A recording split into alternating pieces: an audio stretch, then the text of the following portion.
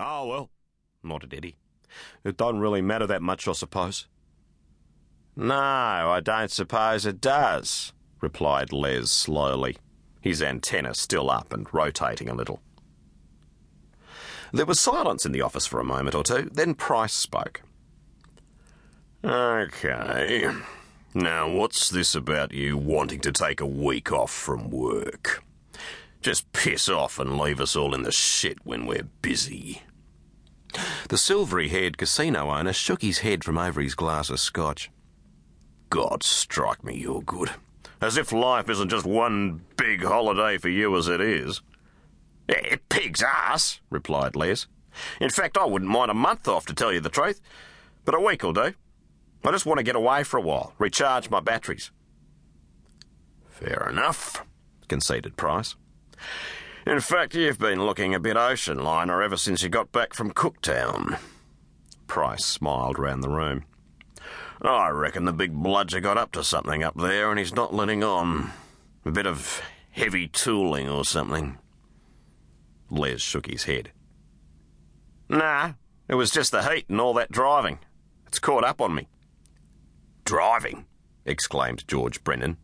"What are you talking about, you cunt? You flew up and back, business class." "Yeah, but I had to drive to Cooktown in the wet season."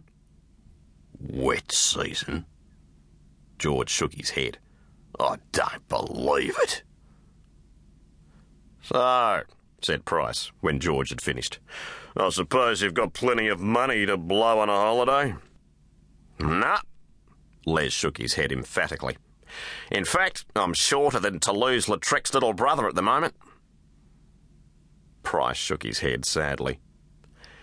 "Shit, that's no good." The casino boss looked at Les for a moment. "I'll tell you what I'll do. How would you like a week at Shoal Bay?" "Shoal Bay?" Norton's eyebrows knitted. "Isn't that up in Port Stephens, the other side of Newcastle?" "That's it," nodded Price. "My darling wife owns a block of units up there. There's one vacant at the moment, and it's all yours for a week if you want it. 20 seconds from the beach, 2 minutes from the pub, fully self-contained and rent-free. What do you reckon?" Les looked at Price for a second or two.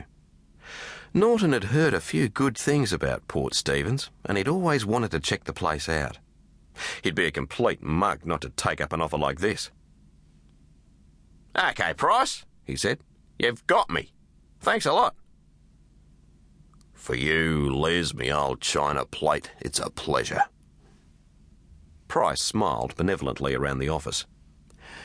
"Fair dinkum. Am I a good boss or what?" Les raised his bottle. "You'll get no argument from me on that. Thanks again." "You'll like it up there," said Eddie. "It's the grouse. Good fishing, beautiful beaches." "Yeah, I've heard a bit about it. Warren goes up there now and again." "I've just been up there for a few days myself," said Eddie. "You have?" Eddie nodded. "Yeah. In fact, I might even go back and join you for a couple of days." "You what?" Norton's antenna started to rotate. "Listen, hang on a second. When you go back somewhere and join people for a couple of days, certain citizens around that certain somewhere have a tendency to disappear, never to be seen again." Les turned to Price. "Righto, what's going on? I should have known this was too bloody good to be true."